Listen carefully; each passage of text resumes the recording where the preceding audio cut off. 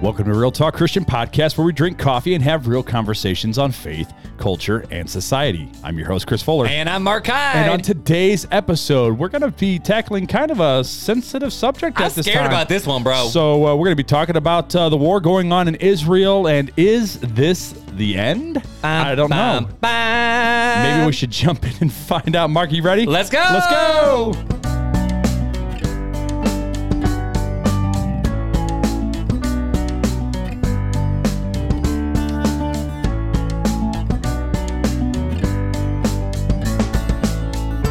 Can I just say, what a smooth intro by both of us. That was wonderful. It was good, bro. So people don't realize this, but we haven't recorded in a very long time in a month. Together. It's been about a month for us. So, yeah, lots of things have happened in the past month. I was sick. I was sick. I had surgery. Yep. I've had other things happen that are unspeakable and not full of glory. I had I think I told you about the bug I got. I tested negative for the flu, COVID, It was like strep, all the things. But you about died. I walked in on the third day I had it. Second day,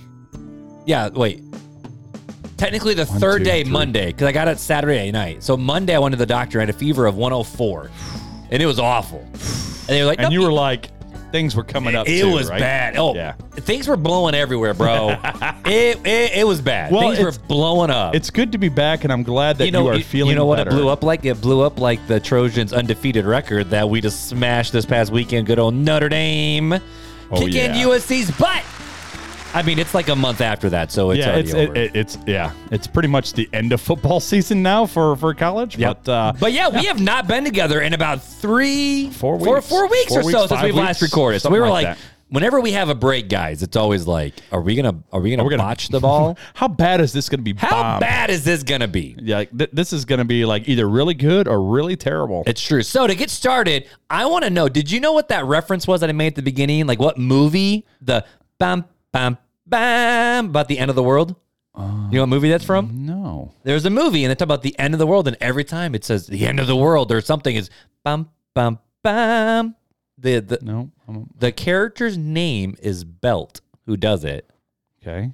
And it's from The Croods with Guy. Never seen it. I think Ryan Reynolds is Guy. I've never seen The Croods. The Croods 2 is stupid. I know. But Croods 1 is fantastic. I can picture the cave people that you're talking about, but I've never seen it. So Guy, he has a belt, and it's like an animal. It's a pet, and it always goes bam, bam, bam whenever they talk about the end of the world is coming. So that was my little Easter egg that you did not know that reference. Okay. So I just, that's you need to watch The Croods, bro. It's a very common sound for that's true. Like when things have gotten bad in like the old Batman movies, or like the Grinch is like dun dun dun. That's fair. That's fair. I just assumed that's what you were referring to. But I'm a grown man child, so that's where my brain first went. Straight up The Croods. That was cool.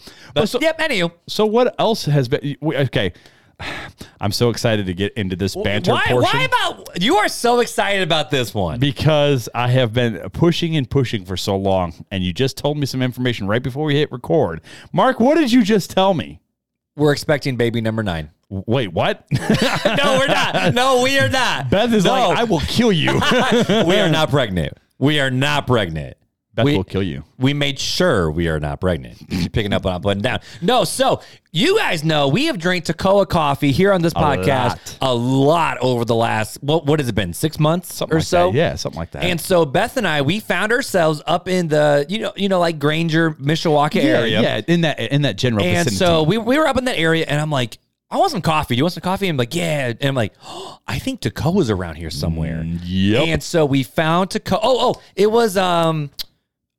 was against Ohio State because Beth and I went out for brunch. Okay, so 3 weeks ago. We went to Uptown Kitchen Yep. because Metro Diner had a massive line there. Yep. And I was like, let's get some coffee. So we went and got some coffee, and we were like, I think Toccoa's around here somewhere. Yep. So we finally went to the one and only Toccoa Coffee Shop. I just had You to. love your pad so much. I do. So I went to the actual Toccoa, and so I walked in, and I placed in my order. I normally get Americanos if I don't just want coffee because my tummy is a little sensitive to milk sometimes. Getting old. So I do like Americanos or coffee, and I got a latte. Yeah. And so I'm just talking with the guy. I'm like, yeah, my buddy, he loves you guys. He talks about you all the time, and he goes, "Who's your buddy?"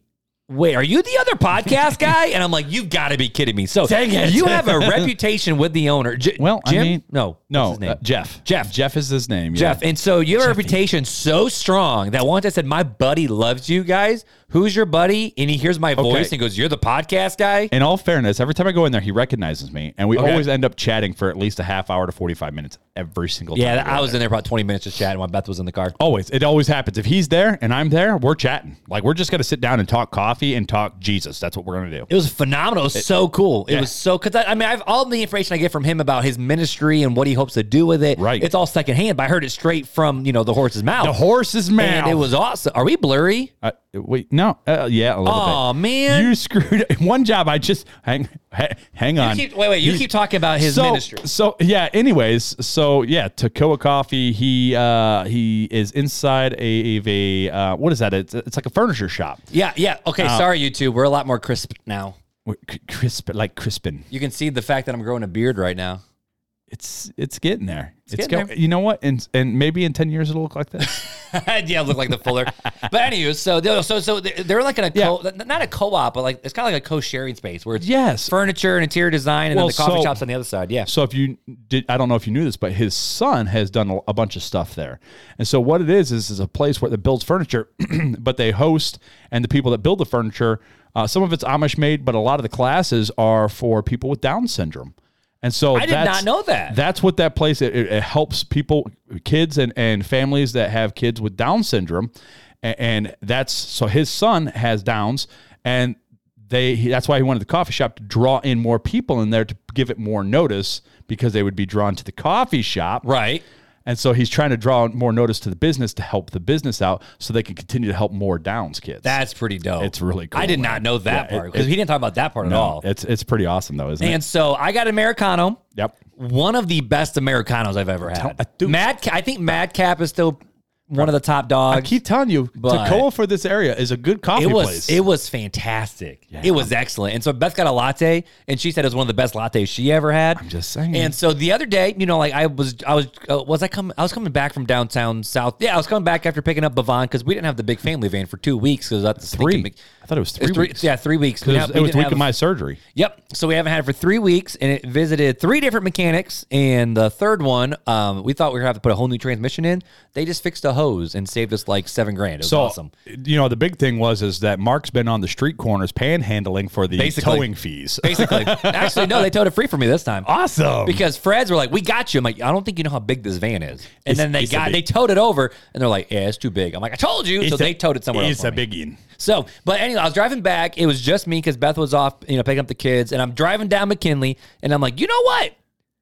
I'm going to stop and get another Americano at Heritage Meeting House, which also sells Toccoa, because I want to meet some more Toccoa. That's what they use. It was not as good as the actual Toccoa, though. But that's all the coffee they use is and that's why I stopped in, because I wanted to pop in. And I'm like, yo, it's a library and a bookstore and a coffee shop, and it's it's a weird spot, but it's in the perfect spot because it's so close to Bethel University. Right, exactly. There's tons of college students. It's a good study place. It's a vibe. Yeah, it's a vibe. Yeah. So we've been talking about Toccoa all the time, and so if you want to support a ministry that's here local in Michiana that's doing a lot of cool work, which I did not know, with the Down syndrome community, but also in the Christian sphere as well. Right. Support Toccoa. So you can just Google them, like Toccoa. It's TAC. It's in our show notes. Oh, it is. It's in every show note. So if you just go, whatever you're listening to right now, just hit that drop down menu, and at the very bottom, it'll have Toccoa's website, and you can order online for yourself. So needless to say, you are correct, Fuller. Toccoa was banging. Toccoa was banging. Now, I am not drinking Toccoa tonight. What are you drinking tonight? I am still drinking off of our listener sent Phoenix Mexican. Remember that? That was sent like a month and a half ago. That crap was good. It's the last of it. That crap was so good. It is good, and so I've been babying the tar out of it, but not like really putting tar on a baby. Yeah, please don't do that to Lennox. He already has a heart problem, bro. Bro. He's a little roly-poly cutie pie now, man. He's gotten so big. He was hanging out with me all day today. Beth was on a field trip. Yeah, he's so cute, man. Anyways, so that's what I'm drinking tonight. What are you drinking, Mark? So, you know how they say nothing good comes out of Kalamazoo? Yeah. Well, I found something good that comes out of Kalamazoo. Say what? Besides my brother-in-law. I think my sister, not so much, but my brother-in-law, easy there. He's my brother-in-law. Fired up across the brother, our resident Catholic friend Joe, our joke, our Catholic friend. Yeah, we love Joe. We love you, Joe. He's from Kalamazoo, but I got some Kalamazoo Coffee Company decaf because your boy is tired of waking up in a panic attack and anxiety. So worst part of waking up is a panic attack. Panic attack? Panic attack? A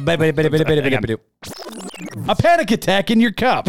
There you go. So I'm drinking the Kalamazoo Coffee Company, which I didn't realize how cheap there was. Like I was at Martin's and, I was picking up some groceries. And Martin's got it going on, and man. I'm like, I really just need decaf because we do half and half of the house and I'm just about out. And I'm like, man, Kalamazoo's good stuff. And the beans weren't burnt. I mean, it's decaf, so it's always a bit of a medium to darker roast. Yeah. And it has that bitterness, but it's a different bitterness than just normal. It's a mild bitterness. Yeah. It's kind of like okay, this is tolerable. It's not the best decaf I've ever had, but it's not bad. It's not the worst. But again, it's also local. So I'm down with, and you know me, I'm always down with local. Yeah. So I'm drinking some Kalamazoo, and I got some mango bubbly that the one and only Janelle Fuller bought for me. She goes, I just want to let you know, does Mark want bubbly? I said, yeah. Absolutely. And she goes, I bought 3 different kinds. Tell him he's got a choice. So thank you, Janelle. I love mango, so I'm down for mango. But yeah. we got a review to read before we jump into this episode, and it is a long one, but not as long as your show notes that you have for this episode because you got a banging doozy. But we're gonna blow through them.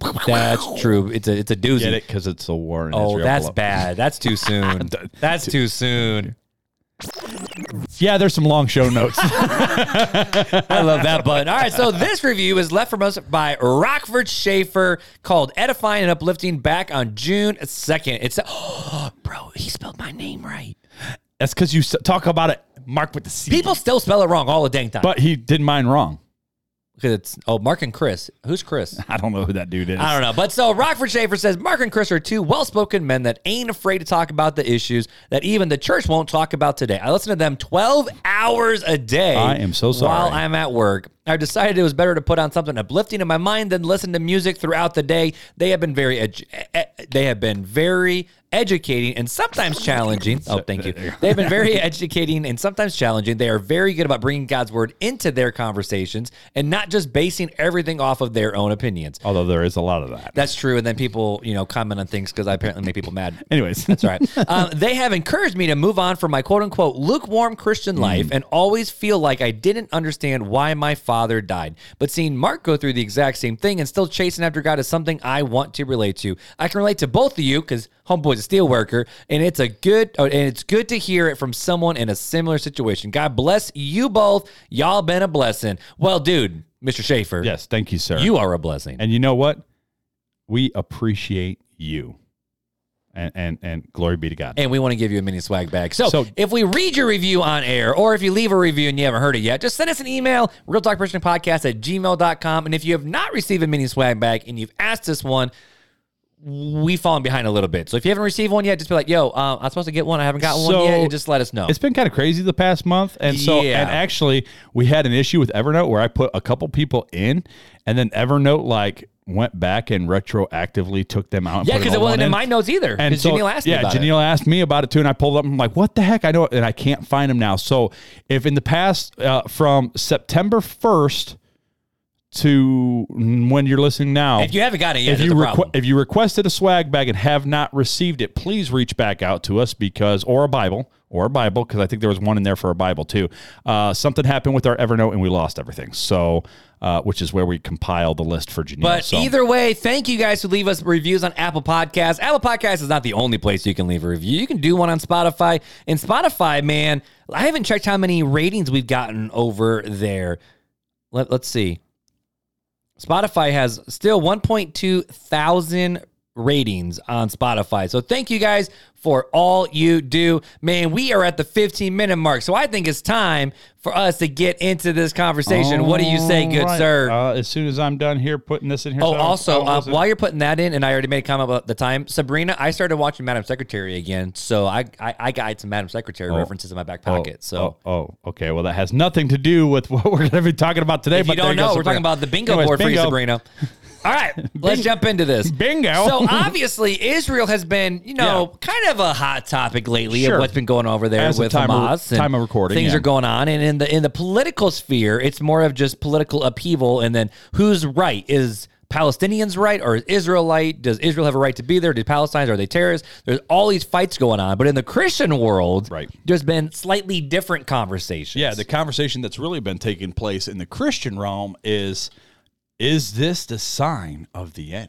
Is this the beginning of the 7-year tribulation? And there's been a lot of questions and conversations happening over in the Facebook group, Real Talk Christian Podcast community page.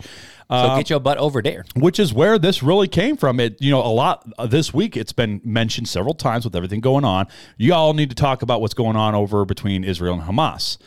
Well, we figured we'd tie in kind of everybody's conversation into one and kind of, we're going to go somewhere with it. Yeah, it's so hard to just talk about what's happening because I've listened to all sides of the argument. Sure. I've listened to pro-Palestinians, pro-Israel, conservatives, liberals, Republican, Democrat, people who lived over there as missionaries and not. And I'm like, there it is. I just choked on my coffee. There it is. Just choked on my coffee. Welcome back. But it's like everyone's saying something different. And I'm like, I don't know what direction to take this. And you're like, I got you, boo-boo. Yeah. And you got a fun direction to take this out. It is going to be fun. But yeah, so I mean, I'm sitting a lot of people have mentioned when they're talking about this, is this the Matthew 24, 6 through 8 fulfillment? Are we seeing that come to place? What's that passage? The rumors of wars? Matthew 24 is the Olivet Discourse, where Jesus was telling his disciples when they asked. It's in our show notes. I should have just looked. It's right. I should have just looked. It's right there. My bad. Anyways, it's where Jesus is telling his disciples asked 3 questions. So here, basically, let's give a little context for this. So, chapter 23, the Pharisees are like, basically, Jesus had just drove out the money changers in the temple. The Pharisees, Sadducees all upset, and Jesus says, I'm going to tear this temple down and rebuild it in 3 days, and yada yada. And they're like, the King Solomon took all these years, and all this time that took 49 years for the second temple to be built, and yada yada yada. And so they're going through all this, and so they leave this argument that Christ just like totally slams the Pharisees and Sadducees and says, "Hey, I'm going to destroy all this," and the disciples, beginning of chapter 24, verses 1 through 3 of Matthew, the disciples, they walk out of the temple, and the disciples pointing out, look at all these, magnificent buildings in the temple, and yada, yada, yada. And Christ says, I'm going to destroy this. This is all going to go away. There won't be one stone left upon another. And then they go up to the Mount of Olives in verse 4, and while they're on the Mount of Olives, they ask 3 specific questions. When will these things be? What is it? When will these things be? What will occur, and what will be the sign of your coming? I believe is the 3 questions that were asked by the disciples. Which is kind of questions that we still ask today. Exactly. So we're going to dive into eschatology, which is the study of the end times, but we're not going to go in depth. We have other episodes where we went more in depth with these views. So we're going to do kind of a quick pass through, and then we're going to lead into some of the conversation of things going on and what we should be doing. So Matthew 24, 6 through 8 says, you are going to hear of wars and rumors of wars. See that you are not alarmed, because these things must take place, but the end is not yet. For nation will rise up against nation and kingdom against kingdom. There will be famines and earthquakes in various places. All these events are the beginning of labor pains. So that verse has been quoted a sickening amount of time in the past 2 weeks. Like, this is it. This is the wars and rumors of wars and yada, yada, yada. These are all the things that must take place, and Christ is coming soon. There's also a lot of other discussion surrounding, and we were talking about that upstairs before the episode. Heifers. So last year, about a year and a half ago, Israel, or the Israeli Institute of the Temple, the Temple Institute, I think is what it's called. They have procured 5 red heifers. And if you don't know what a red heifer is, the red heifer was to be sacrificed and sprinkled over the temple when a desolation or desecration of the temple would happen. The red heifer was used to cleanse the temple, right? So that they could cleanse it. So like in the Maccabean Wars, after what's-his-face, and I can't remember his name off the top of my head, came in and sacrificed a pig on the altar, and that set off the Maccabean Wars. After they won, the Maccabeans won the war, they sacrificed red heifer and cleansed the temple with the blood of a red heifer. So that's important. But there's also been several other things, like the Euphrates River is drying up at an astronomical rate. Actually, scientists are predicting within the next 20 years, the Euphrates River will be completely dry. That's wild. A lot of people are referring to, I believe it was Revelation 16, where it talks about the Euphrates River dries up so the kings of the east can come forward. And so people are like, oh, that's going on. And then there's, the Temple Mount, is the only thing that's holding the Israel back from building the third temple or a newer rendition of the temple, because if you're Israel, you believe it's just a continuation of the temple of the tabernacle into the first temple and the second temple. They don't call it tabernacle, first temple, second temple. They call it the temple. That's the way they refer to it. It's God's house, the temple. So this would actually just be a fourth rendition, but it's still the temple in their mind. But they've got cornerstones picked out. They've got the furniture made. I actually watched a video 2 weeks ago of the Levitical priests. They have Levitical priests that have been practicing all the ceremonies, rituals, and all that stuff, that were singing and practicing songs that were sung from Psalms in the temple back in the day, and that they have all traced their lineage back to Aaron. So they are official Levitical priests who are being raised in the Levitical priesthood. That's what they've claimed, that they have held on to their family records, even at the destruction of Jerusalem in 70 AD, when they were dispersed throughout all the nations in the Holocaust. They have retained their records and have been able to trace their lineages back to the line of Aaron and the Levitical priests. So these are the Levitical priests that are practicing all this stuff now. So there's a lot of things that it's like people are getting excited about, and they're like, look at all this stuff that's happening. We're coming up on the end times. So with so much going on in the world today, are we drawing closer to the end times? Is Israel at war with Hamas a sign of the season? Is the tribulation about to start? And what should we do? These are kind of the questions we're going to go through a little bit and talk about. Oh, there was also the other thing of the word Hamas. This one Janelle just sent to me the other day. I don't know about this one. So Rabbi Jason Sobel, and I forget the other guy's name, they have both looked at the word Hamas. And if you look at the ancient Hebrew and take it back, it actually refers to where in Genesis 6:11, where God looked upon the world and saw that there was great Hamas, and Hamas means violence. There was great wickedness and violence, and the same word that was used for those was Hamas. And so they're saying, look at the Hamas. This is Hamas now, and Hamas of Genesis chapter 6. If you remember, Genesis chapter 6 was the beginning of everything that was going to go on, where God was going to destroy the earth with a flood. So they're starting to tie those together. Some of these messianic rabbinical teachings. I didn't know that one.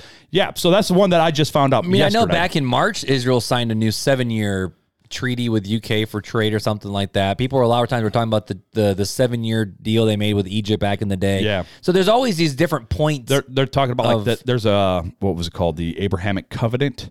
Was it? I think that was what it was called. That Trump signed that peace treaty, the Abrahamic. I think it was the Abrahamic deal, where it was supposed to be like this big peace, the biggest peace treaty that had ever happened. That happened like 3.5 years ago or something like that, 4 years ago. But a lot of people are starting to freak out because, and battle lines are being drawn too. And a lot of people have this conversation of, we need to be pro-Israel. Then there's other people who are saying, no, we're not pro-Israel. So is this a sign of, the different powers that happen in Revelation that we see too? And so a lot of people are, I think are, if not freaking out, at least asking the question of, like what you said, is this the end of? Are we in the birth pains? Right? Are we about to start labor? Is this baby coming out? Yeah. Like, are we like earlier on in the centuries? Was it like easy labor, and now we're in like hard contraction? Like now it's time for Revelation be showing up, like 30-second contractions apart kind of labor type thing. Like push, don't push, wait the crowning here, like all that crap. But before we can get in that, I think it's imperative because there are so many different perspectives on end times, on the rapture, on the millennial views.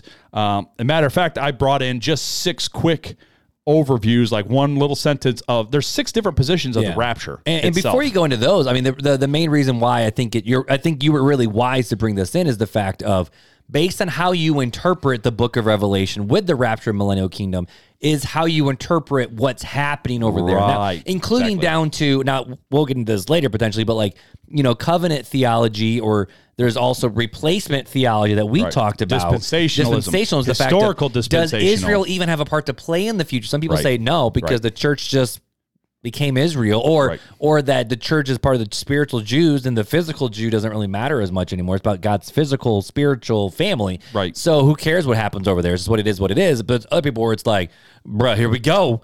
Buckle up. And there's going to be revelation be happening. There's some shocking things for people that have never studied other people's eschatological beliefs. Ooh, right? That's a good fun big word. Well, yeah. I mean, I've been doing a lot of studying it. That's why. But so there's what I would attribute to the easiest 6-point rapture take and a 3-point millennial take. And rapture is the pulling out of the saints before the millennial reign. The catching away. Well, not necessarily. Well, not necessarily, so but it's the catching away of the saints to Christ. Yes. We're going to leave it with that. Okay. And so, depending on what you believe out of these 6 points, and there's other views out there, but these are the 6 main ones, right? So, number one, it's the most common amongst evangelical Christians today. And it actually is a teaching that was really profound by Darby in the late 1800s, and it's called pre-tribulation rapture. Mm-hmm. So, and it made popular by the Left Behind books. Exactly. Well, and the Chosen's dad, Jerry B. Jenkins.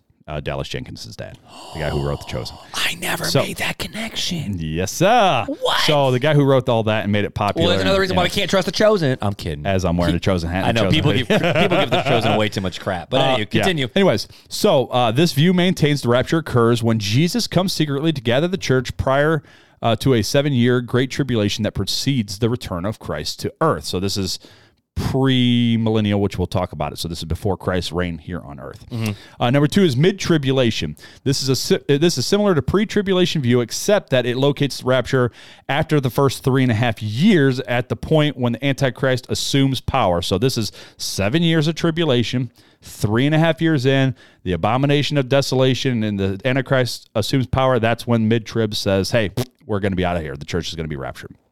It's mid-trib rapture. Mid-tribulation rapture. I'm trying to make sure I say everything. So the next view is a pre-wrath rapture position. So this position argues that the rapture will occur toward the end of the tribulation, but before the outpouring of God's wrath at the end of the opening of the 6th seal and the start of the 7th seal with the trumpets and bowl judgments from Revelation 16, prior to the return of Christ. Again, all 3 of these are like pre-millennial views. So this is all. So if you think about it, pre-tribulation, you'll hear about it, the 7 years of tribulation. So the rapture happens before the 7 years of tribulation. Mid-trib, it's 3.5 years in.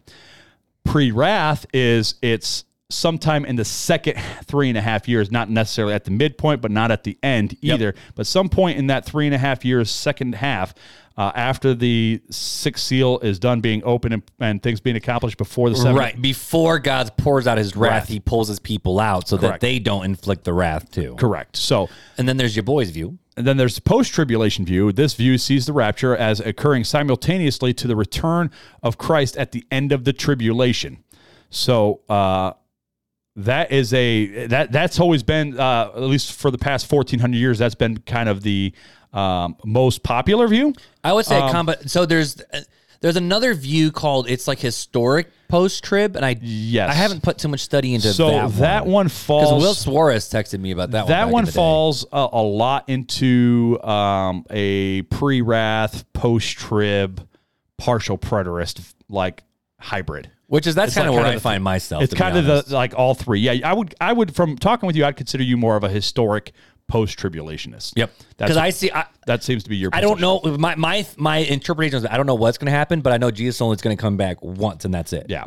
And so, another term of that is called the already not yet. Yes. Like I like that word. Like that things have looked like they've been fulfilled, but there's a greater fulfillment. There's a greater fulfillment. That's how I view most prophecies. So that's a historical pre-trib or post-trib view from my understanding of it. Mm-hmm. The next thing, number 5, is a partial preterist view. The view that most of Revelation has occurred and that all of the Olivet Discourse has occurred at the fall of Jerusalem in 70 AD. This just leaves Christ's return to happen. So they're like Revelation 20 through 22, that portion of it. And the rapture is us meeting Jesus here on earth. That they say that most partial preterists say the atmosphere. When we talk about being caught up, it's the word, whatever the Greek word is for atmosphere, which there's more air down here than there is up there. So it's actually us meeting him on this earth, on the ground. And that's that's more where I'm at, to be honest with you. So that's a partial preterist view that everything has happened except for the return of Christ. So there is no, like, the tribulation is done. The Antichrist has already come. They attribute that to Titus back in the great Jewish wars, the Roman Jewish wars back in the 1st century. So a full preterist view is the entirety of prophetic scripture has been fulfilled in 70 AD at the destruction of Jerusalem. There is no rapture. The nature of the millennial reign is allegorical, and Christ will come again when most of the world has turned to Christianity. So all the world has turned over Christian. There is no evil. Evil has been phased out, and that's when Christ will return, and that's the only thing that will usher in the kingdom of God. So basically, the world will get better, not worse. The wild thing is when you got all 6 of these theories, people sometimes have a stronger opinion towards one or the other. But I know in your reading that you've done a lot recently, and then reading that I've done, let's just be honest, more so in the past, there are, for lack of a better word, historical Christian juggernauts in each one of these 6 camps. So I could tell you, they say so. Basically, 1 through 4 is called a futurist view. That's the pre-trib, mid-trib, pre-wrath, post-trib. That's called a futurist view. A preterist view is obviously partial and full. So you have these 2 different camps, basically, like it's historical preterism, like things are already done, and futurist things are to come. Those are if you want to separate 2 camps, that's 2 camps. And so when we're bringing to this conversation, if you believe that everything in Revelation's already happened, we're just waiting for Jesus, right? This war in Hamas against Israel has no bearing. It's just sad. It's not good. Exactly. Now, if you're a futurist, then you're like, okay, now I'm looking forward. Now, the interesting thing is that in the first 4 centuries, Polycarp, Ignatius, so if you don't know who Polycarp is, he was a direct disciple of St. John. Peter. St. John. Polycarp was John? John. Yep. What? Polycarp. I'm looking this up. I'm pretty sure that's what I just read. Peter. I'm pretty sure, yeah, if my memory serves me correctly, I believe it was John. And then Ignatius was a disciple of Polycarp, if my memory serves me correct. And the first... Dang it. Yeah, see, I just did a bunch of reading. Peter, dang it. And the past 3 weeks, I've read a lot. Dang it. Okay. So over the first 4 centuries, most of the church, not all, but most of the early church fathers held to a futuristic point of view. And that's where they stood in the first 4 centuries. So I'm just throwing that out there. Okay. I don't know. There's a book out there. I hate to get off my notes and do this real fast. I'll pull my Kindle open. If you want to know more about it, nope, you don't want to read that book. That's my kid's book. Well, that was a kid's Christmas book. That was it's Shiloh's favorite. It's called Rediscover Early Church Rediscover Early Church Premillennialism, Teachings of the Early Church Fathers on Prophecy. I've got it on my Kindle, and so that's where we'll add it to the show notes. How about that? We'll add it to the show notes. So that's where I'm getting a lot of this information from on the early 4th century stuff, the early 4th century church fathers and what they believed. And it gives you everything that they believed. Now, there are other early century church fathers, like Augustine, who was the pioneer. Him and Origen were the pioneer of allegorical method and a preterist view. Yep. So there you go. You have both views, a futurist and a preterist view in the early church. I'm just going to leave it at that. So and even today in the conservative evangelical camp, you got D.A. Carson, who's a preterist. You got Douglas Moo in a different camp. You got MacArthur, who's in a different camp. You got Piper, who's in a different camp. R.C. Sproul's a preterist. You got Tim Keller in a different camp. Right. So you got these John guys MacArthur. You got all... But what I wanted to great Christians. Why I wanted to bring up that book and those guys is just simply for the fact that even in the early church, so some people may have never heard of some of these terms like preterism before, but even in the early church, this was a point of discussion. I won't even say argument, but discussion. Discussion's a better word, yeah. Discussion's a better word. So don't feel lost, stupid, or any like that if you have people going, well, that's a crazy thought. And it's like, well, no, now you have some back and be like, well, in the early church, they believe this. If you're a preterist, you can say Augustine and Origen. If you're a futurist, you can say Polycarp and Ignatius. So, I mean, you know what I mean? You can go either way. But anyways, I don't want to dwell too much more on that. So we're going to pop into millennial reign, right? What is the millennial reign viewpoints? And there's only 3 of those. Okay. So we've gone through 6 different raptures, but that doesn't necessarily mean where you're going to fall in the millennial reign category. Yep. Necessarily, unless you're a couple of them, but we won't go into it. But so there's three different views on the millennial reign. There's premillennialism, amillennial, or amillennial, depending on how you want to pronounce it, and postmillennium. So premillennialism is the doctrine stating that after the second coming of Christ will reign for 1,000 years over the earth before the final consummation of God's redemptive purpose in the new heavens and the new earth of the age to come. So Jesus will literally reign on earth for 1,000 years while Satan's bind. After the 1,000 years, he'll be released. Battle of Armageddon. Jesus goes, yeet, and then it's over. Yeet. Yeah. So there's that view. There's amillennial or amillennialists, and they interpret the millennium as describing the present reign of the souls of deceased believers with Christ in heaven. They understand the binding of Satan as being in effect during the entire period between the first and second comings of Christ, though ending shortly before Christ's return. They teach that Christ will return after his heavenly reign. So basically it's saying that the millennial reign, when Christ ascended to heaven, he began his millennial reign in heaven, and those who die reign with him. Those old saints are reigning with him in heaven, and that Satan is bound during this time. Though there's evil on the earth, Satan himself is bound in the pit, and that is right before Christ returns to set up the new heaven and new earth.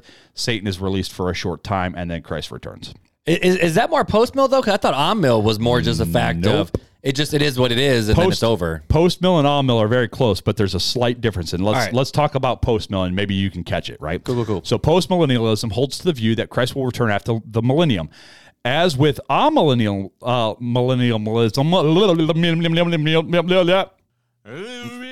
yeah, there you go. There you go, the terminology falls short. It's strictly a chronological sense. The amillennialists and postmillennialists agree that Christ returns after the millennium. In fact, amillennialists, wow, I'm having a hard time, were known as postmillennialists until the 20th century. Postmillennialists generally agree with amillennialists' interpretation of Revelation 20. The two agree the millennium is figurative, not a literal 1,000-year period, and that it is a time in which the gospel is preached through the world as Satan is currently bound. They also agree on the general course of events in the end times. When Jesus comes, then the general physical resurrection of the righteous and the wicked occurs, followed by the final judgment and the culminating with the new heavens and the new earth. What distinguishes postmillennialism and amillennialism is not the timing of the second coming in relation to the millennium, but the nature of the millennium.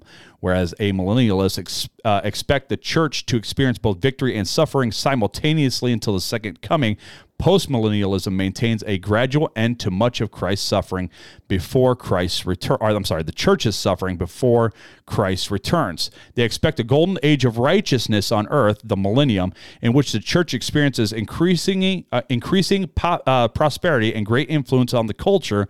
This golden age is what the postmillennialist understands as the millennial. So that's where the world gets better and becomes Christian, and then that's the millennial reign here on earth. That's the golden age. Gotcha. Okay, so out of all these different views, we got 3 different views on how the 1,000-year millennial reign of Jesus works. We have the different views of how the tribulation works, and the big culminating factor is how you understand how the end time is going can dictate how you interpret the events that are happening now. Correct. Like that's basically the argument with that, right? Exactly. Okay. So you talk about Israel and the war in Israel, and depending on your view, right? Are you reading everything in literalism, allegorical, figurative, poetic, prophetic? I mean, apocalyptic. How are you reading the scripture? Because there's arguments over what John is doing, right? Mm-hmm. So they're not saying, well, I'm going to just take this passage, and I know John was meaning it this way, but I'm going to change the meaning to this way. That's not what anybody is doing. What they're saying is John is writing this in a poetic way. And some people are going, no, John is writing that in a literal way. And some people are going, no, John is writing that in an allegorical way. So you see, they're looking at the same scripture. And even the way John writes, you could say John wrote in a literal way, but it was for the people at that time, not 2,000, 3,000, 4,000 years later. Yeah, so we can go back and forth, and there has for obviously 2,000 years been going back and forth, and nobody has been able to solidify and everybody agree. Nobody's been able to do that. Nobody's ever agreed fully on what it means, at least not that we know of. Nope. So what does any of this have to do, and why does it actually, any of these views fit on what's going on? Well, yes, some of them could, depending on your view. Well, yeah. I mean, it sounds like it. Wars, rumors of wars, Israel being attacked. Is this part of the Antichrist coming to, But, I mean, is this the end of the world? Is this the time? Well, they've been thinking that since the New Testament writers. I mean, Hebrews 1:1-2 says, long ago, God spoke to our ancestors by the prophets at different times and in different ways. In these last days, not in the future days, not in the post days, but in these last days. So they thought the last days were happening as they're writing, the writer of Hebrews. He has spoken to us by his Son. God has appointed him heir of all things and made the universe through him. 1 Peter 4:5-7 says, they will give an account to the one who stands ready to judge the living and the dead. For this reason, the gospel was also preached to all those who are now dead, so that although they might be judged in the flesh according to human standards, they might live in the spirit according to God's standards. The end of all things is near. Therefore, be alert and sober-minded for prayer. Now, are you saying, Chris, are you holding to that preterist view that we just heard about for the first time? I'm not telling you what I believe. I'm just telling you from the early church to now, in every generation they have said the end draws nigh. Prepare yourself, be sober-minded, be looking out. Every generation. And, we get that from Jesus with the parable of the wedding with the lamps and the people who ran out of oil in their lampposts and they ran away. They weren't ready. The feast where it says, well, go get anybody on the street, invite them in. You see the Apostle Paul, even in the letters to the Thessalonians, saying, keep your eye on the horizon. Now, Jesus is going to come like a thief in the night, but it could come at any time. Right. Right. And so, basically, we should, and then why I brought all that up is we should always be prepared as if today is our last day on earth, right? And we should choose this day whom we're going to serve and how we're going to serve him and how we're going to submit ourselves to him, because we are not promised tomorrow.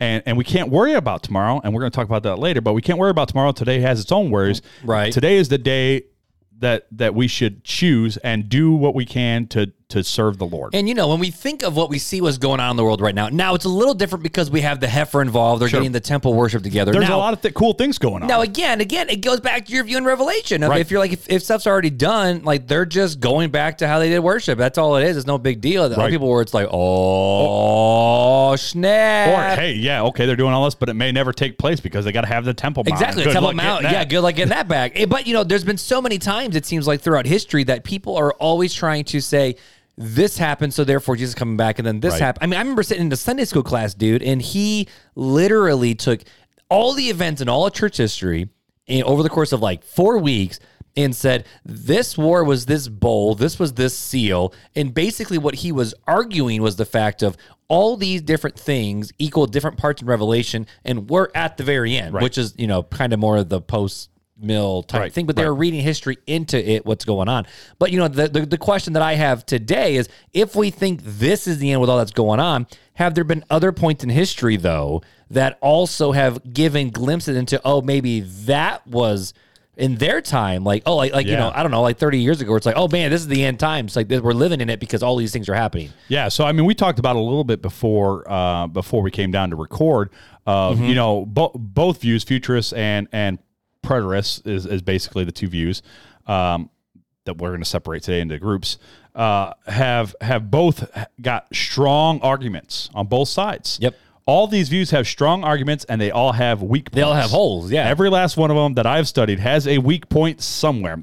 And so we talked about it a little bit, okay, if you're a preterist, right, everything was fulfilled in 70 AD, right, full or partial, everything was fulfilled.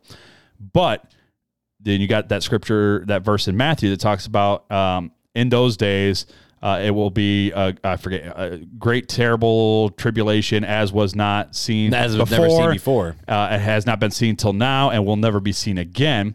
And so you're like, hey,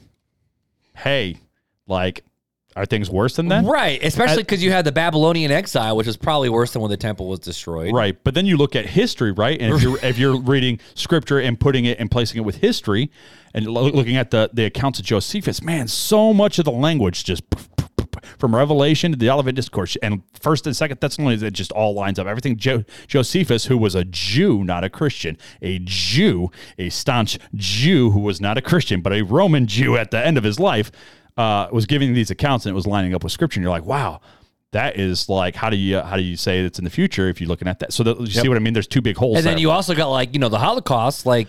Right. Like, that's been the biggest the biggest killing of Jews in all of history. So maybe not all of history, but from modern history. What a lot of preterists would say was that at the culmination of 70 AD was the wrath poured out on Israel and the judgment poured out on Israel, which is why they were destructed and dispersed. Their destruction happened and they were dispersed, right? Mm-hmm. And so if you look at the siege on Jerusalem, which we'll talk about in a little bit, there was 1.1 million Jews killed.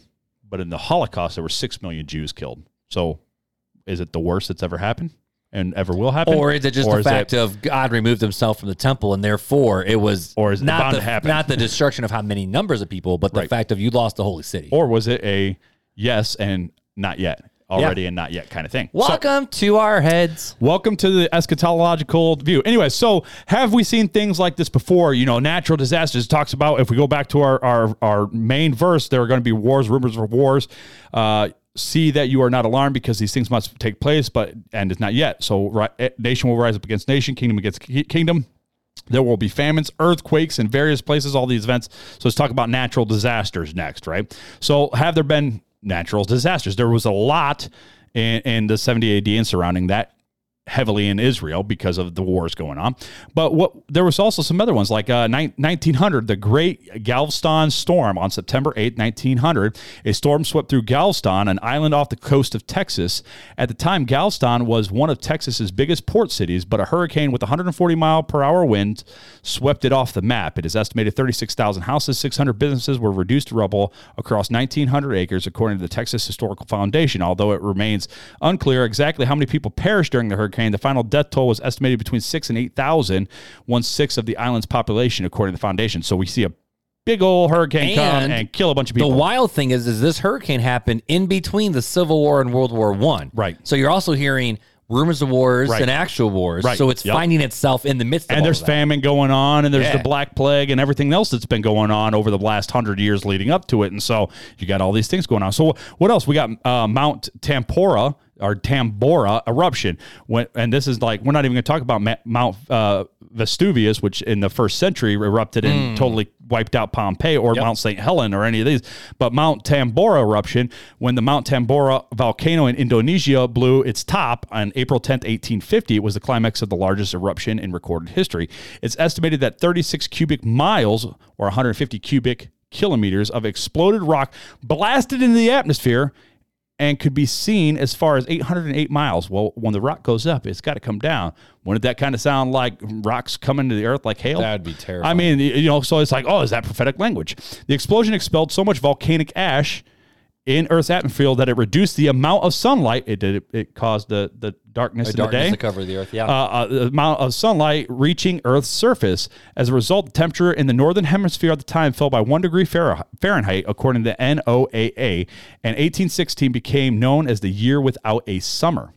Records indicate the eruption caused 11,000 immediate deaths from pyroclastic flows, fast-moving solid lava, hot gas, and ash, and a further 100,000 people died from food shortages, famines, over the preceding decade caused by the reduction in the sunlight. And there's got to be deaths, too, or because of the smoke inhalation, too. There's got to be. Oh, yeah, 100%. And whatever disease came from all that, from no sunlight, lack of vitamin D3, and on and so forth. So we see one volcano erupt, and at least recorded as 111,000 deaths and a whole year without a summer and all sorts of famine and food shortages and all that stuff that happened. The sun being blackened out and losing sunlight because of the thick ash in the sky, rocks falling down for 808 miles.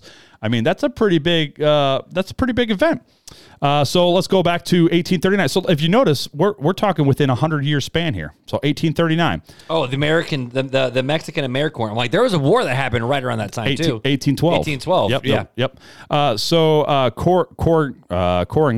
Coringa cyclone. I can't remember how to pronounce this. I listened to it earlier and I was like, I'm not going to forget it, and then I forgot it. In 1839, cyclone changed Coringa in southern India forever. In the early 1800s, this city on the coast of Andhra Pradesh was a bustling port, according to the University of Rhode Island Graduate School of Oceanography. But on November 25th, 1839, an enormous tropical cyclone or typhoon hit Corregana, causing a 40-foot high or 12 meters storm surge. Much of the city was wiped off the map and approximately 300,000 people drowned. Corregana was never rebuilt to its former size. The destruction of Corregana gave rise to the term that now describes both hurricanes and typhoons, cyclone.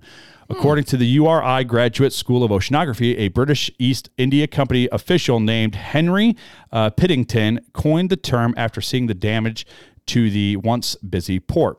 So we have all sorts of natural disasters causing all sorts of stuff. And we still see them today with Katrina and the tsunamis over in Indonesia. Right. So then we also, like you were saying, we saw World War I.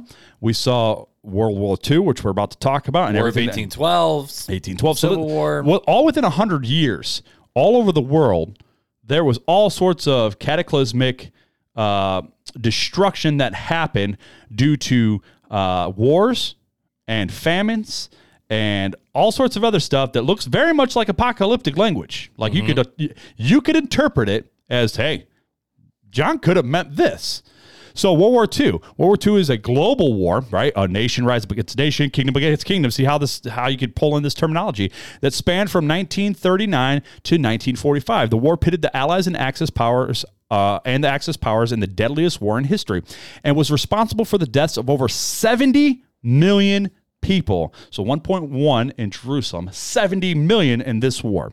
Known for its genocidal campaign against the Jewish people, the war was also responsible for the deaths of more than 50 million civilians. That's wild. We're talking about crazy numbers here, especially during that time where they didn't have 6 billion people on the earth. The Qing Dynasty conquest of the Ming Dynasty. This was a crazy war that happened. The transition from the Qing Dynasty to the Ming Dynasty was anything but peaceful. The rebellion waged for over 60 years, from 1618 to 1683, and resulted in the deaths of 25 million people. What started as relatively small rebellion in northeastern China ultimately resulted in one of the country's deadliest conflicts, as well as one of the deadliest wars in history. A Lushan rebellion. The Lushan rebellion was a rebellion against the Tang Dynasty of China between 755 AD and 763 AD. So that's only 700 years after the Jewish-Roman War.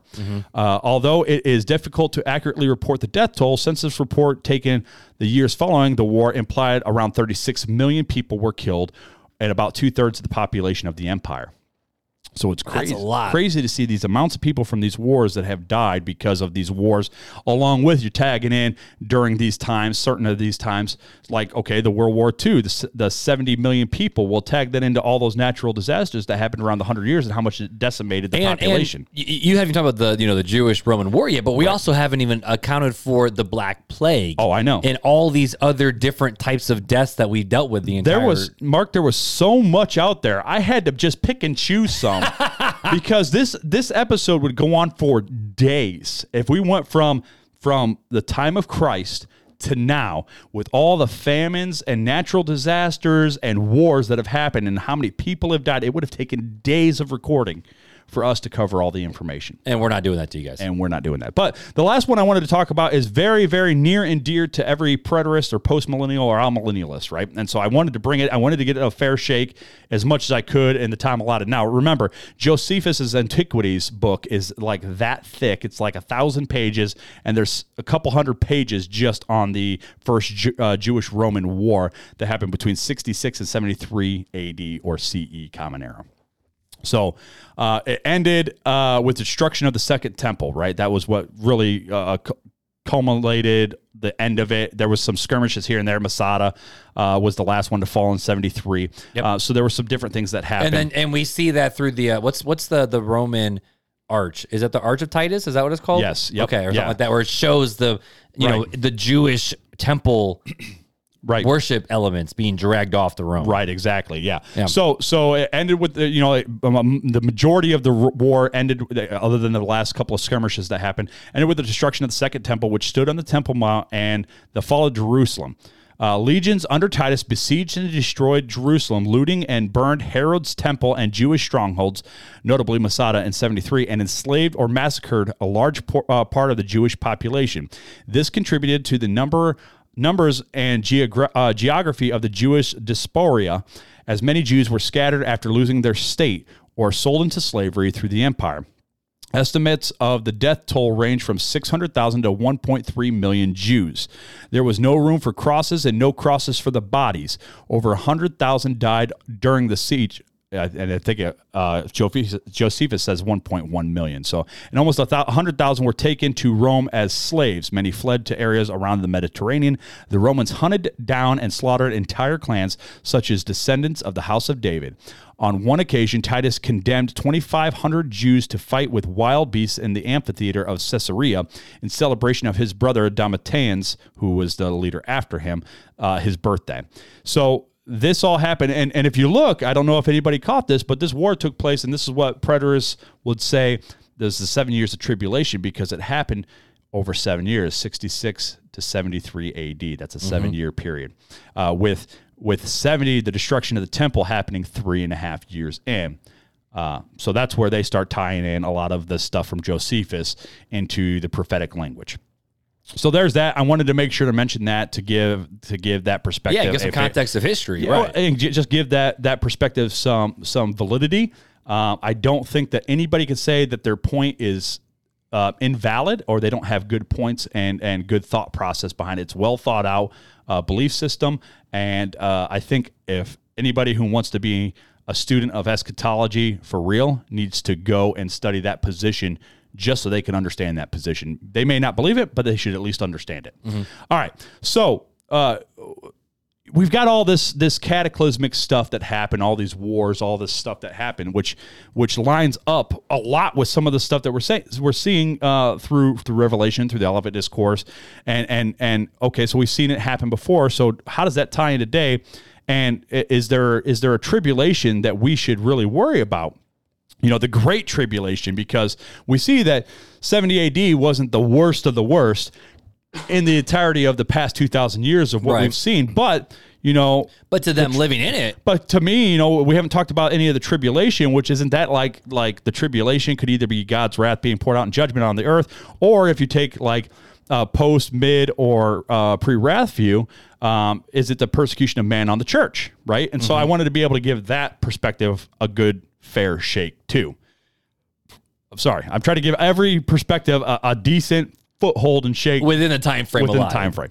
So should the church worry about persecution if there is tribulation? Well, and I think that's the big question people have is, should I worry about persecution? So, I mean, there's two scriptures that we can, Christians are almost guaranteed to go through tribulation, right?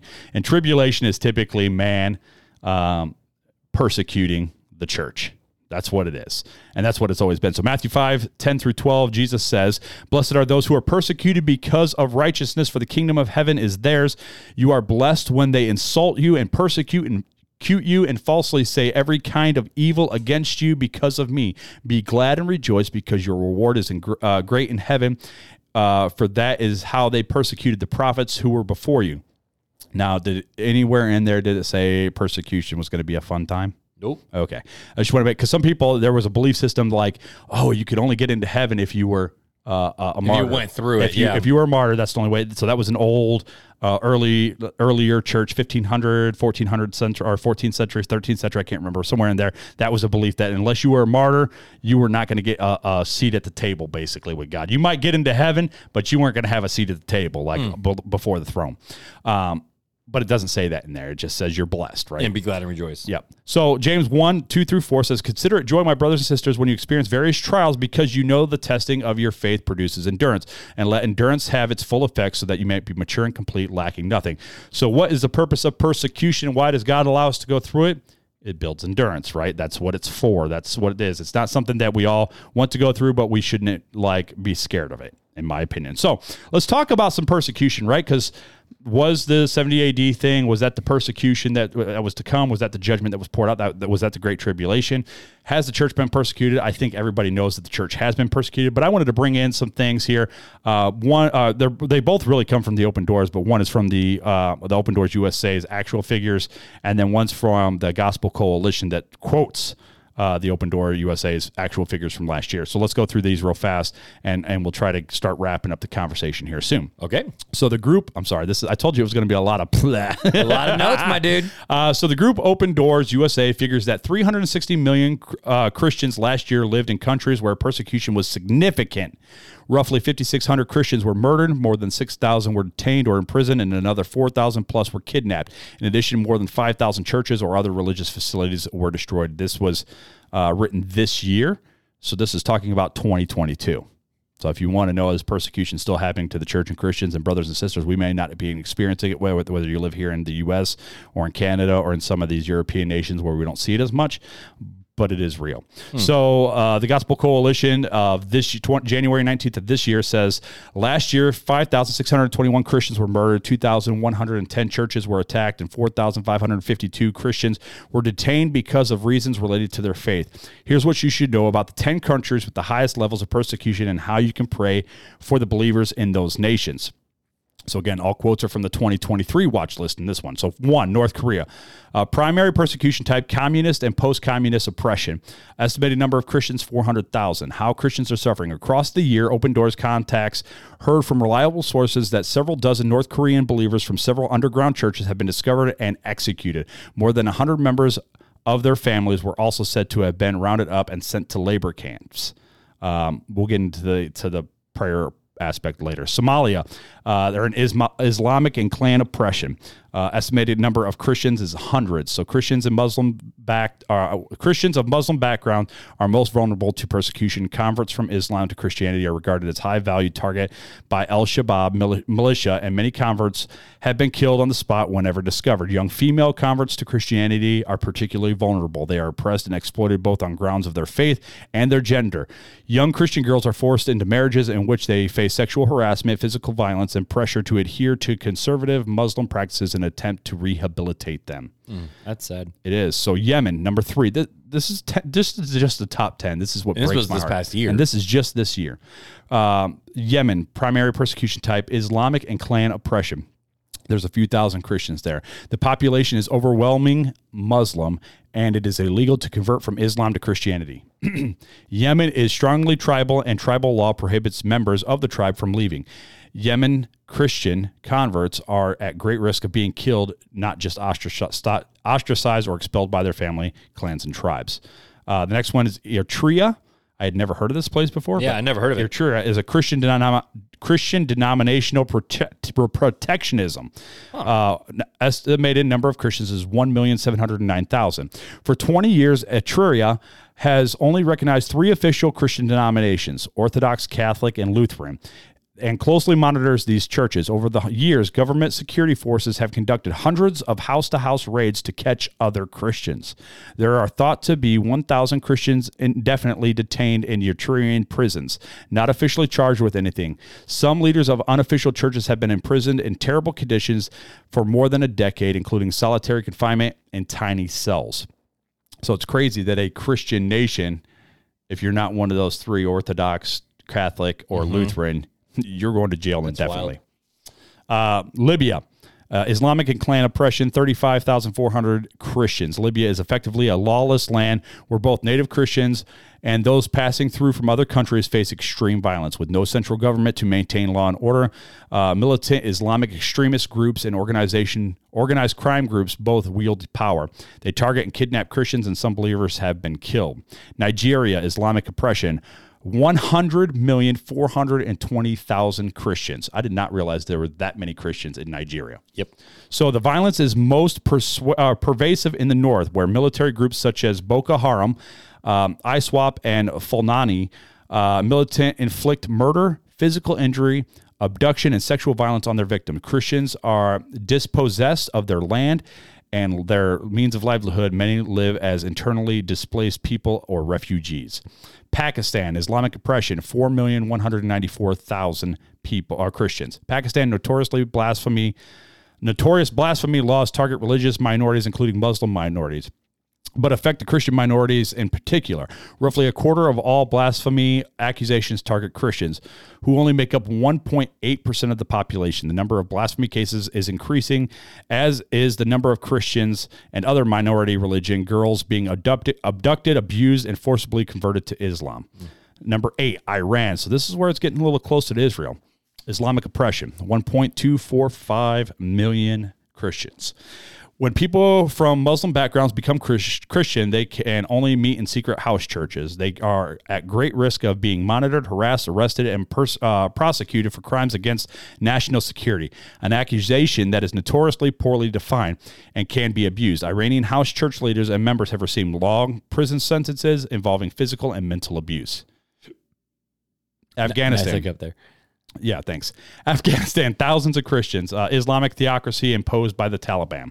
The Taliban's takeover of the power in August of 2021 has forced most Christians either further underground or away from the country entirely. Many, if not all, house groups closed, with believers forced to leave behind. Most of the house groups closed, with believers forced to leave behind everything they own. More than a year after the Taliban takeover, any promise they made about recognizing freedoms have proved to be false. Following Jesus remains a death sentence if discovered. And lastly, number 10, Sudan, Islamic and clan oppression, 2 million Christians.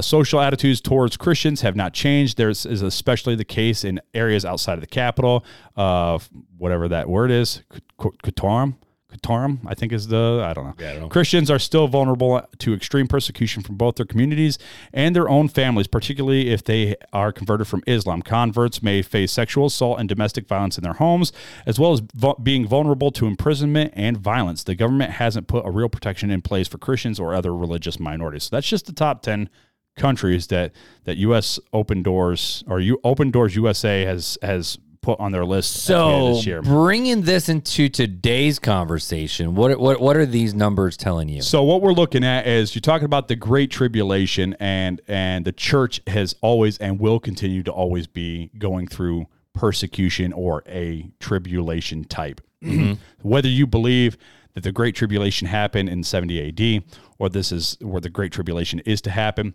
it should be known that you should not fear tribulation. You should take joy, count it as joy, because it's going to produce endurance in you.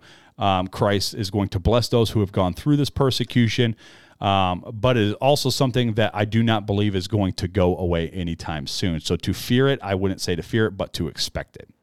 So that's where I would draw it in today's conversation with everything going on in Israel and Christians being in Israel. I would say whenever God's people, whether you believe Israel was God's people or is still God's people, however you believe, at one point they were God's people. I believe they still are God's people, his chosen people along with us. They were the vine that was hewn off, or the branch that was cut off, but they could be grafted in, as Christ said. So don't hold yourself high above them, because he could cut you off just as easily as cut them off, just like he can graft them in, just like he grafted us in. So it's always going to happen. If we go back to Abraham, there's always been contention between the children of Isaac and the children of Ishmael, and that's going to continue on as a generational curse, in my opinion, of Abraham and his lack of faith.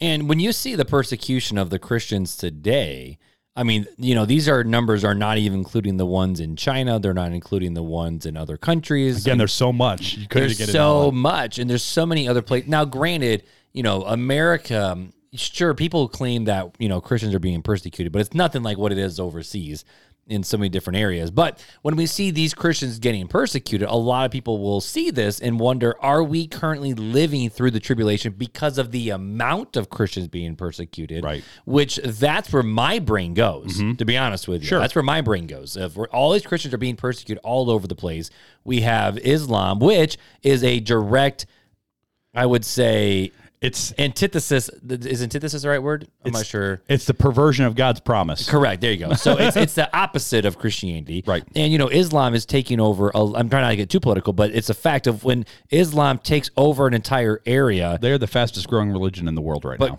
But once they take over a country, as we've seen, like with the Taliban and other places, Christians are target number one, right? Because it's just so it's so contradictory to the Islamic message. And I want to point out that not all people that are of the Muslim faith are quote unquote extremists. No, in the same way that there's people in the Christian world that are extremists that we want them to go away too. Right. Yeah. I call those the Crusaders. Yes. So yes, there are people who are peaceful, loving Muslim. Right. I get that and I respect that. Right. That's okay. And in America, it's a freedom of religion. So if there are Muslims here and they're building mosques, they have the same right to do that as we do to build churches. Right. That's just a statement I make. And I would refer you guys to go back if you want to hear more about our views on how much the U.S. government should be involved. Go back to should we allow God back into school? Oh, that was a fun conversation. That was a fun one. We dive into all the freedoms behind America. Now, if you're living outside of America, you can go ahead and skip that one because it won't. It doesn't even matter for you. Yep. But, okay, so when we picture the whole thing of the tribulation and Jesus coming back, there are the elements of if we believe it to be future, the Temple Mount needs to be restored to the Jews. They have to restore temple worship because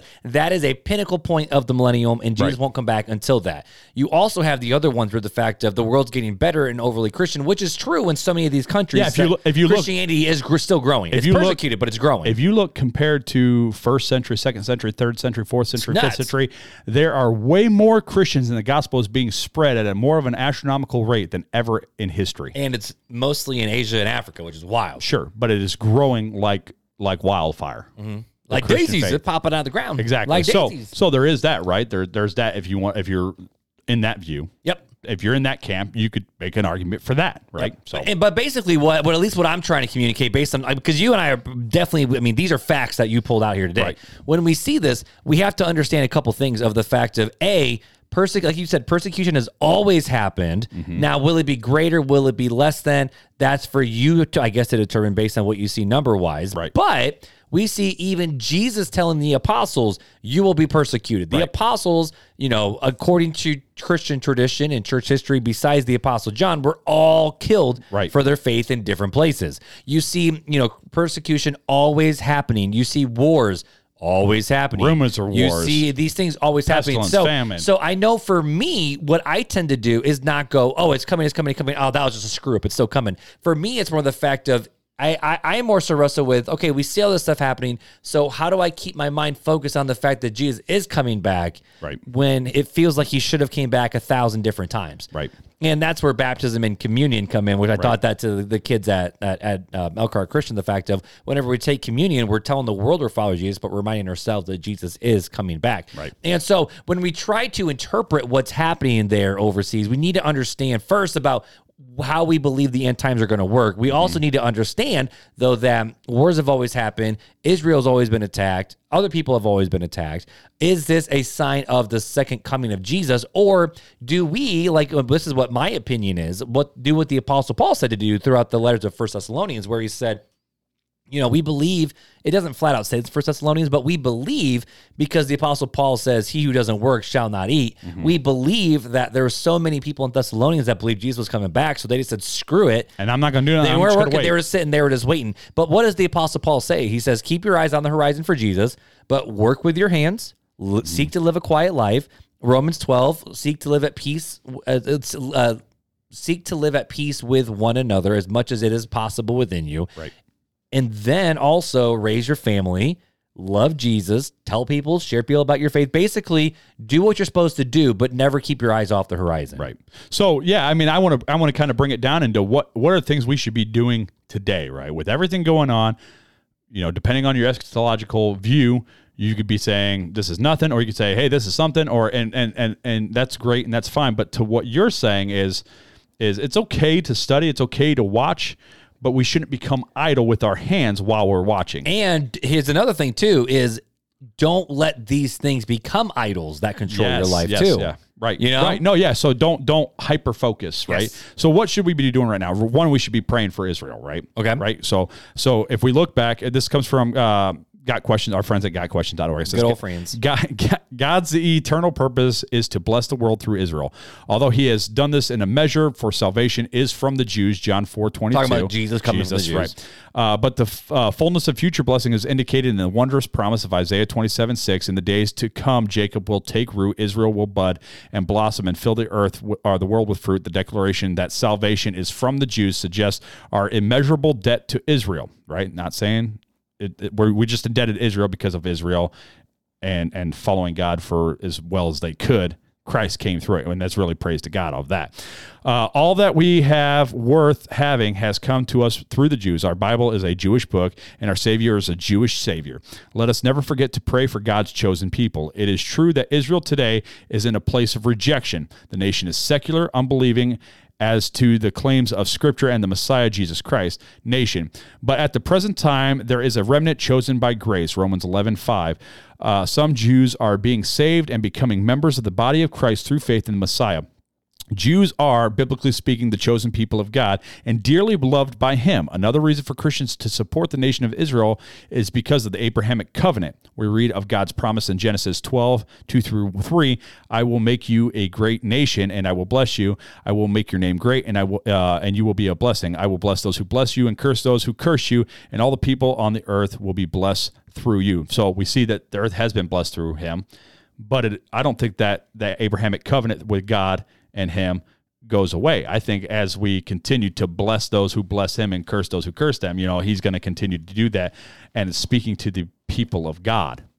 But, right? But I also know GotQuestions.org, I believe, I'm not sure if they're preacher or pro-ship, but I know they're pre-mill, so They also believe that there's another place for Israel in the story. Sure, too. But what I'm saying is, regardless of their eschatological view, that promise, that Abrahamic covenant of blessing God's people. I didn't say Israel. I said God's people. Blessing those, God will bless. Cursing those, God will curse, right? So if you look at the world, how is the world getting better when they persecute Christianity? No, they're on their way straight to hell.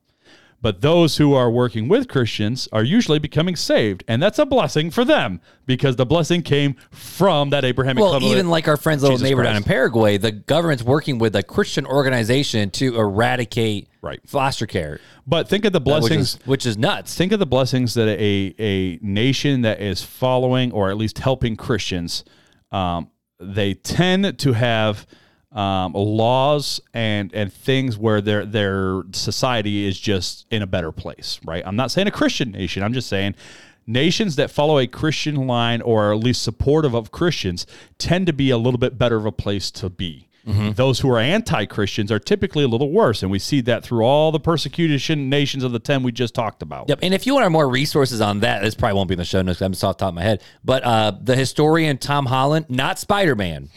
Not Spider-Man. Not Spider-Man. The historian Tom Holland has done so much work on the fact of the entire Western civilization as we know it hinges on the Christian moral, Christian morals and Christian ethics. Right. Because of what Christianity has done. Well, and just think of all the, we want to have hospitals and stuff like that. Hospitals and education. Has that been a blessing or a curse? That's been a blessing to a lot of people, including you and I. Yes, sir. And so, to me, that's where I think that Abrahamic covenant, no matter how you view of Jesus in the future or the past, is still a blessing because when God's people are being helped, God is blessing the society through that, right? And then when there's persecution towards God's people, then there is typically a downfall in that society. That's that's why I wanted to leave that in there. That's why I led with that. I like it. So, second thing we should do, we should be praying for Hamas. Oh, but why? Wait. You said what, Fuller? Pray for Hamas, but Palestine. Wait a minute. All right, why should we pray for Hamas? We should pray for our enemies and that salvation may come to them. And we must also love our enemies. But I mean, think about it, right? But here's another question: Is Hamas our enemy? I'm asking. Well, are they our enemy? Yeah, because they are anti-Israel and anti-America and anti-Christian. It's death to those three groups of people. So they are our enemy, but not because we have made them an enemy, because they have made us an enemy. There you go. So Matthew 5:43-48, you have heard that it was said, love your neighbor, this is Christ speaking again, and hate your enemy. But I tell you, love your enemies and pray for those who persecute you, so that you may be children of your Father in heaven. For he causes his sun to rise on the evil and the good, and sends rain to the righteous and the unrighteous. For if you love those who love you, what reward will you have? Don't even the tax collectors do the same? And if you greet only your brothers and sisters, what are you doing that's out of the ordinary? Don't even Gentiles do the same? Be perfect, therefore, as your heavenly Father is perfect. So again, love your neighbor, right? That's what we're supposed to do. When we're being persecuted, we're supposed to love. It's that old it's that old saying, do good to those who don't do good to you kind of thing. It's like, you catch more flies with honey than with vinegar kind of thing, but we should be praying for Hamas and that God does a miraculous thing in their lives and brings salvation to them.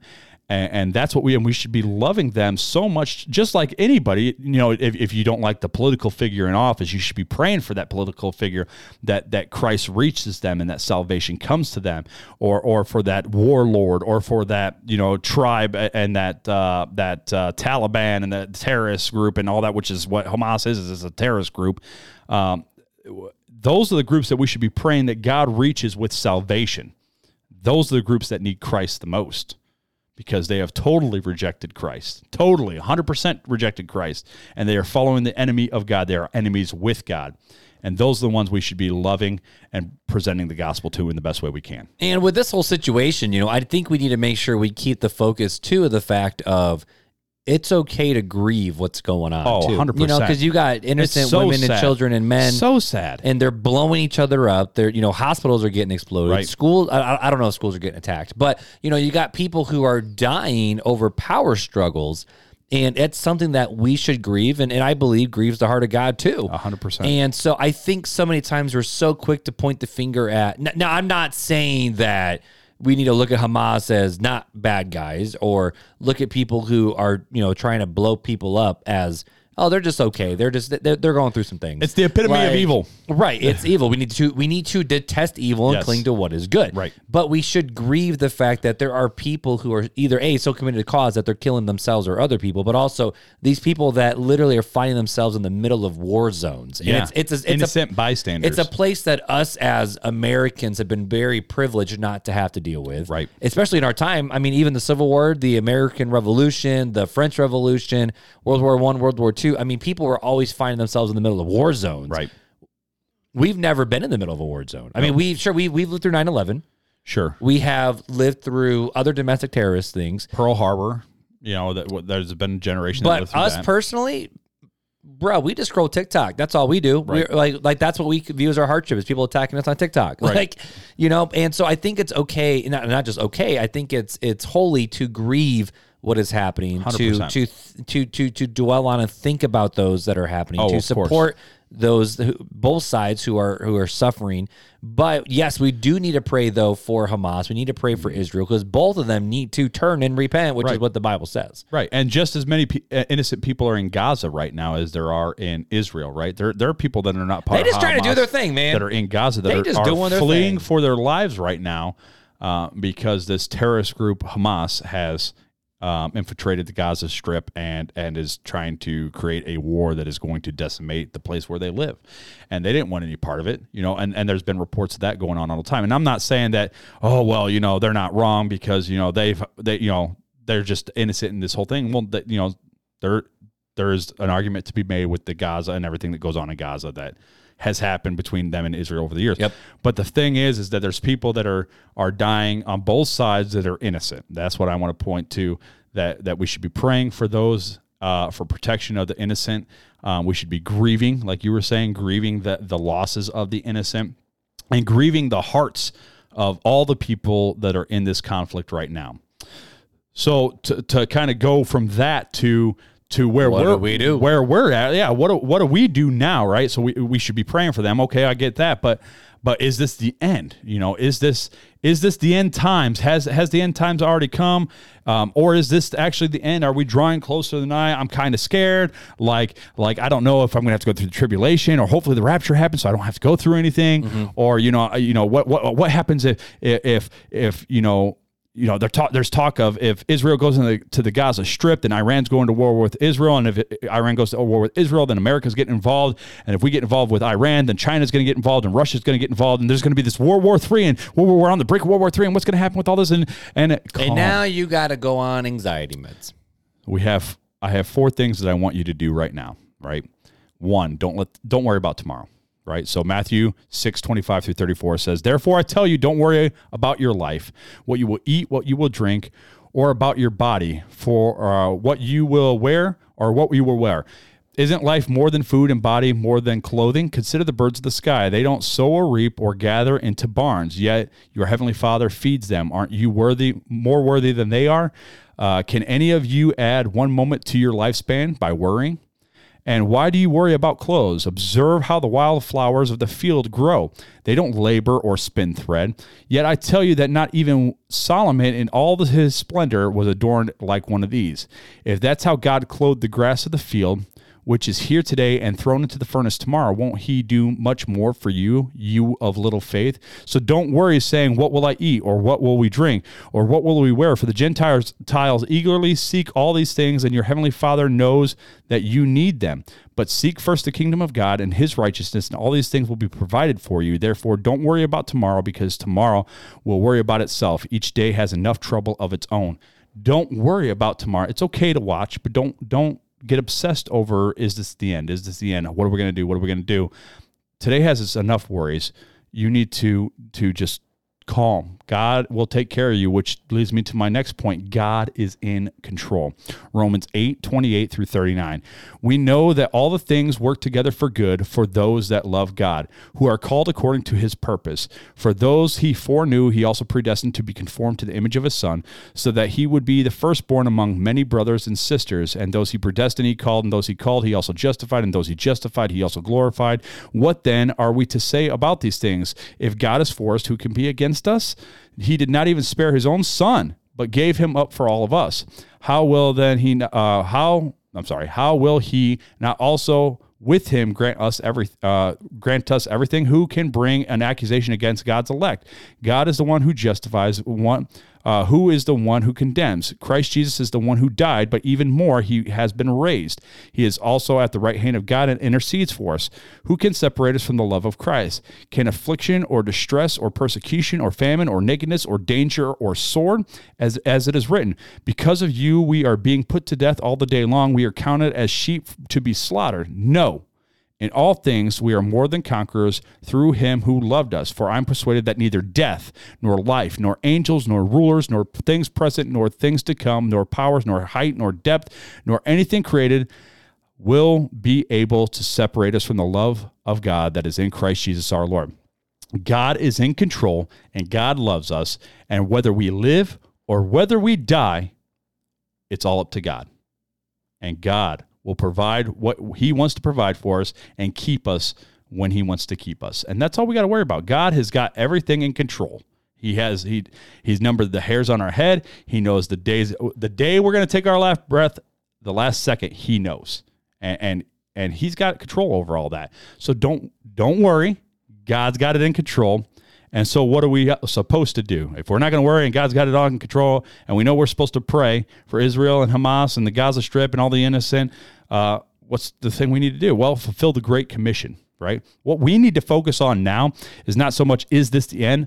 But we should be focused on, what are we supposed to be doing now? Going back to the idle hands thing. Mm-hmm. Should we just be sitting around waiting for the end going, okay, I got to keep my eye on the news because Christ might be coming at any minute, and I'm just going to stay here, and I'm not going to look away, and I'm not going to do anything else but wait for Christ. No. It's paralyzing. Don't keep your hands at idle. Fulfill the Great Commission, Matthew 28:19-20. Go, therefore, and make disciples of all nations, baptizing them in the name of the Father, and the Son, and the Holy Spirit, teaching them to observe everything I have commanded you, and remember, I'm with you always to the end of the age. Now, you can interpret that to the end of whatever age you want to, but we are still called to go and make disciples, teaching them everything that Christ has taught us through various disciples all the way back to the original disciples. We are to go and take the gospel as far as we can take it, as God has placed people and circumstances in our life. We should be trying to reach those people during this time. And this should be a wake-up call. These wars and rumors of wars and pestilence and everything going on, because we are not promised tomorrow. So why would we wait? And why would we risk somebody else's salvation by not sharing the gospel with them? Why would we risk that they may spend eternity away from God? If a situation presents itself, we should be sharing the gospel with them. We should be fulfilling the Great Commission, making disciples and preparing people. Lastly, we should be following the Lord's commandments, right? The two greatest commandments, I talk about this all the time. Matthew 22:34-40. When the Pharisees heard that he had silenced the Sadducees. They came together, and one of them, an expert of the law, asked this question to test him. Teacher, which command is the law is the greatest? And he said to them, love the Lord your God with all your heart, with all your soul, and with all your mind. This is the greatest and most important command. The second is like it, love your neighbor as yourself. All the law and the prophets depend on these two commands. So you want to know what you need to do, fulfill the Great Commission, and love the snot out of the Lord and love the snot out of the people. Be the hands and feet of Jesus, and that's what our focus should be on, not when the rapture is going to happen, but what will we be considered good and faithful servants when we do meet the Lord? Will he say, I've given you 2 talents and you've turned it into 4? Or will we be that foolish steward who took the 1 talent and buried it and did nothing with it? And he took that 1 talent and gave it to the one with 10. What will we do? Time for Fun Facts with Filler.